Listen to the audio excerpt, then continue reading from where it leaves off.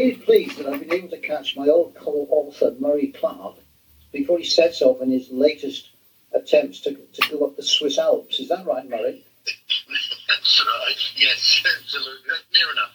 Okay. So anyway, the thing is, you go on holiday, so I thought I'd catch you to discuss with you the latest development in leadership, which is filling all the media, and that's to do with the RAB business in the government. So I don't know whether you've had any thoughts at all about what's been going on this week, but it all seems a bit chaotic to me. I found it all a bit disappointing, the way it's sort of presented. Yeah. And because there's always two sides to everything. Yeah. I'm not a fan, as you can tell, to conservative values. But in terms of the dominant RAB thing, I mean, it's just probably sort of typical. I don't know the word trust-based leadership. Yes. These things. It used to strike me then that it's a two-way relationship. It's not just the followers trusting in the manager, in the leader. Yeah. I mean, the leader's got to display trust. Yes. In the followers, because trust is sort of definitely this two-way thing. So I think probably what we've got here is we've got the Dominic Raab, obviously through his behaviours and his right on today about his having a big row about something. I mean, that does trigger off emotions in people, which will say, well, I don't trust him because he's not very nice. But there's two sides to a row. So when it comes down to it, I think it's typical, and it's sad some way that we allow this to get into position.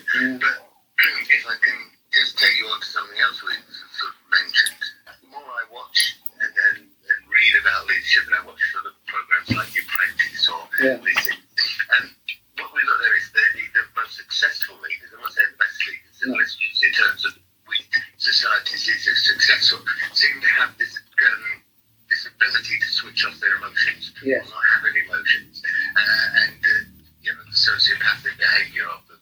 It's all about themselves and individuals and their power base. And I would even suggest it's more to do with psychopathic behaviour as well. And some of the most successful leaders we've seen in time, and who we can talk about these days or something, were very much so that, very much sort of displaying psychopathic behaviours. I think it's sad really, but inevitable that that's the way how society to run. Well, I'm just thinking now, I mean, I've been studying what's been going on with Elon Musk, which is another good example. Because, I mean, I think actually I'm beginning to warm a little bit to his leadership style, but I noticed that when he fired about 90% of his car company, he was talking about it as if it was just one of these things. And he talks about it exactly the same way when his rocket crashed and burned yesterday. It was all part of an experiment that, that's the way it happens. We have to do it that way.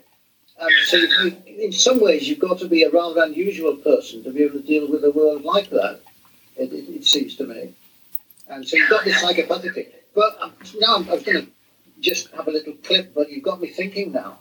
And I'm going way back to the way that we used to teach management styles, and we had this very simple model, which I think still works, and that's the task-oriented versus the people-oriented. That's right. And so what you've got is someone who is very task-oriented, and that can be quite effective. And then you've got someone who can be very people-oriented, and that can be very successful. But sometimes it's just not enough to be a sort of 9-1 on one of the dimensions. It looks to me as if Dominic is very much towards the 9-1, whereas if you've got to be extremely influential, you've just got to nudge the other one up as well, I would have thought. And so even that simple model seems to be something that's worth thinking about in terms of leadership. Absolutely. I mean, I'm thinking Mouton and Blake, wasn't it? It was Mouton and Blake, to name but two individuals that we used to lecture about ad nauseum. Well, I've always found that sort of contingency-based approach useful to explain it. I mean, whether it's we were sort of saying, I mean, it has a lot of common sense about it, and these are things that can help us make sense of the way that we behave, and it might be a good idea for Dominic Raab maybe to look at that. And not only that, but the people he seems to be upsetting and the people that are upset by him, of course, they're probably 9-1 as well. Well, except the other way around. You see, I had a nice tweet yesterday from the editor of the Civil Service newsletter. And this lady was arguing that what Dominic Rubb could do with is a 360-degree sort of interaction system. But then my mind was going, well, who's going to suggest to him that he should go in 360-degree interaction stuff? Absolutely. Well, again, yeah, I mean, that's the extreme, but again, it starts me off now. I mean, 360 appraisals and things. I mean, so no, crikey. Yeah, I think there's something. Was it in one of the papers? I think there was a Mac cartoon the other day about that. Wasn't it? Oh yeah. Going to tell him. Who's going to tell him or something?